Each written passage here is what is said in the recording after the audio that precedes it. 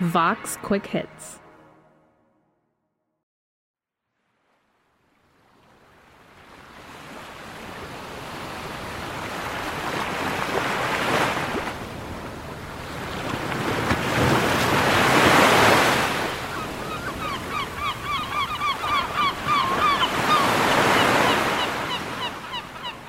So let me tell you a story about the very first vaccine in history and the unusual way that they had to distribute it around the world.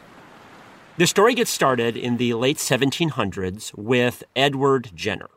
He was a British doctor who observed that people who came down with a disease called cowpox would not come down with the related and far deadlier disease of smallpox.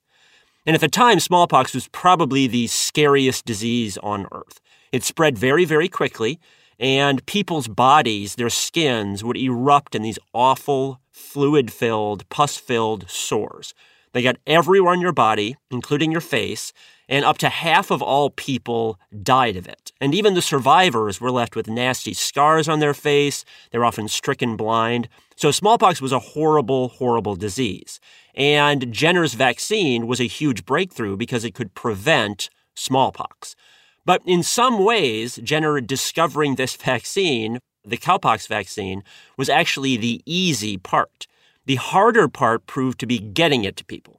Remember, this was the late 1700s. They didn't have modern transportation. They did not have modern manufacturing to mass produce vaccines. And they did not have refrigeration to keep it cold and alive over long distances. So basically, the best way to spread it was from person, to do it directly. A doctor, if you had cowpox, would prick the little sore. They would take the fluid from that sore, and they would scratch it into the arm or the leg of another person. They would catch cowpox, then they would be immune to smallpox. So literally, they would take someone's wound and, apply it to someone else? Yeah, it wasn't exactly hygienic, and nowadays, obviously, we would do things a little different. They didn't have a modern understanding of germs then, and also, there was a risk of infections, but it was better than getting smallpox. So I think people were willing to take that risk. But yeah, that's how they did it.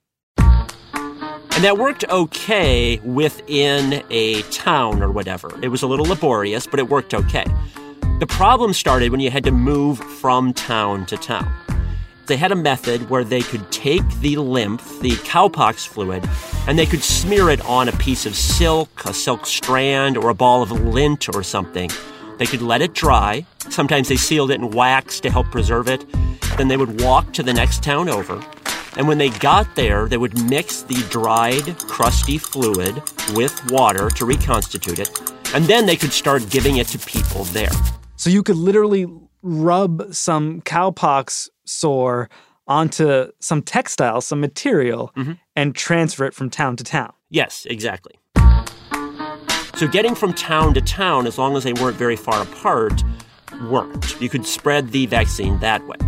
The real problem started when you had to take that crusty lymph and try to get over an ocean with it or something like that.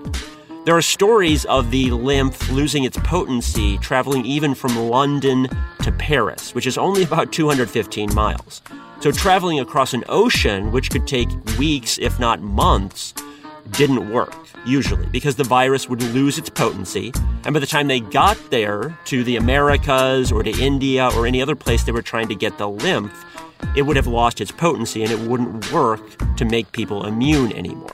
So when the lymph started to dry out, the virus would die, essentially, and then it wouldn't work by the time they got across the ocean. So what did they do? Well, every once in a while, it did make it across the ocean. They got one to Newfoundland in 1800. They got lucky, basically. And it kind of started trickling down into North America from there. But most of the time, it failed. And the Americas really, really needed it because they were having apocalyptic outbreaks of smallpox there. There were a lot of native people there who did not have any sort of immunity. And they were living in poverty, which made it really, really deadly. It would spread very quickly.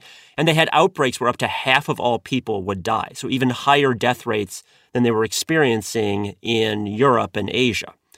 And Spain especially had a really, really hard time getting it across the ocean. They had huge colonies in Central and South America, and it just was not making it there over and over.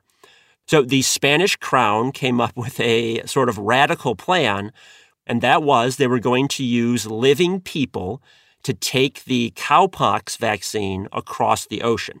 And specifically, they decided they were going to use orphan boys to do this. Orphan boys. Orphan boys, yeah. I'm not sure why they chose boys necessarily, but the reason they chose orphans was essentially the orphans couldn't really resist. They were living in institutions. They didn't have parents. They were kind of at the mercy of these more powerful people, and they kind of had to go along with what they were told to do. I should say the king, King Carlos IV, did give them some incentive to do this. He promised them a free education when they got to the colonies. He promised they would be adopted into a family there. So they were getting something out of it. But obviously, we would not do this today. That would not fly with ethical rules nowadays.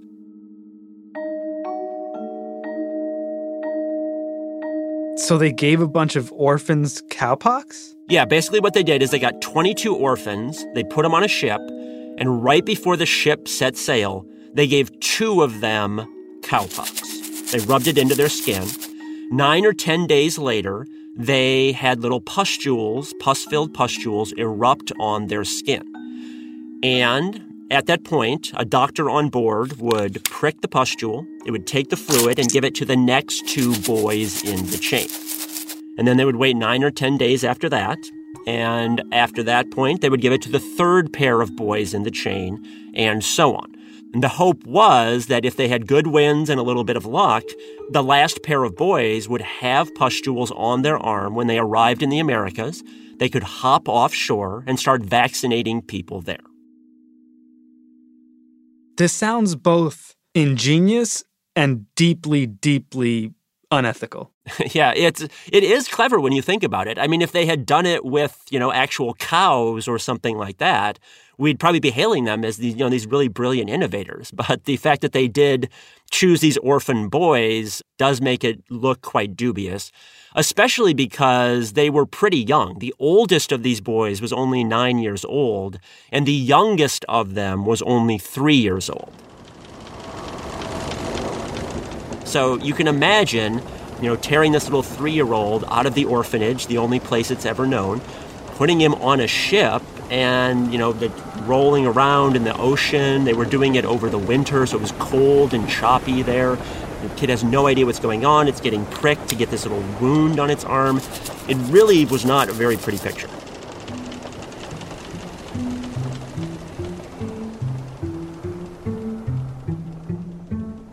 Yeah, I actually can't imagine it. Like, being an orphan wasn't bad enough. Now you're an orphan child on a ship crossing the Atlantic in the winter, given a disease by the Spanish crown? Yeah, that's pretty much sums it up, yeah. Do we have any idea how many lives these orphan boys from Spain may have saved? The estimates vary a lot, but once they had a foothold and once they actually started vaccinating people in South America, it spread very, very quickly from there. So the estimates are they probably saved millions and millions of lives through these orphan boys.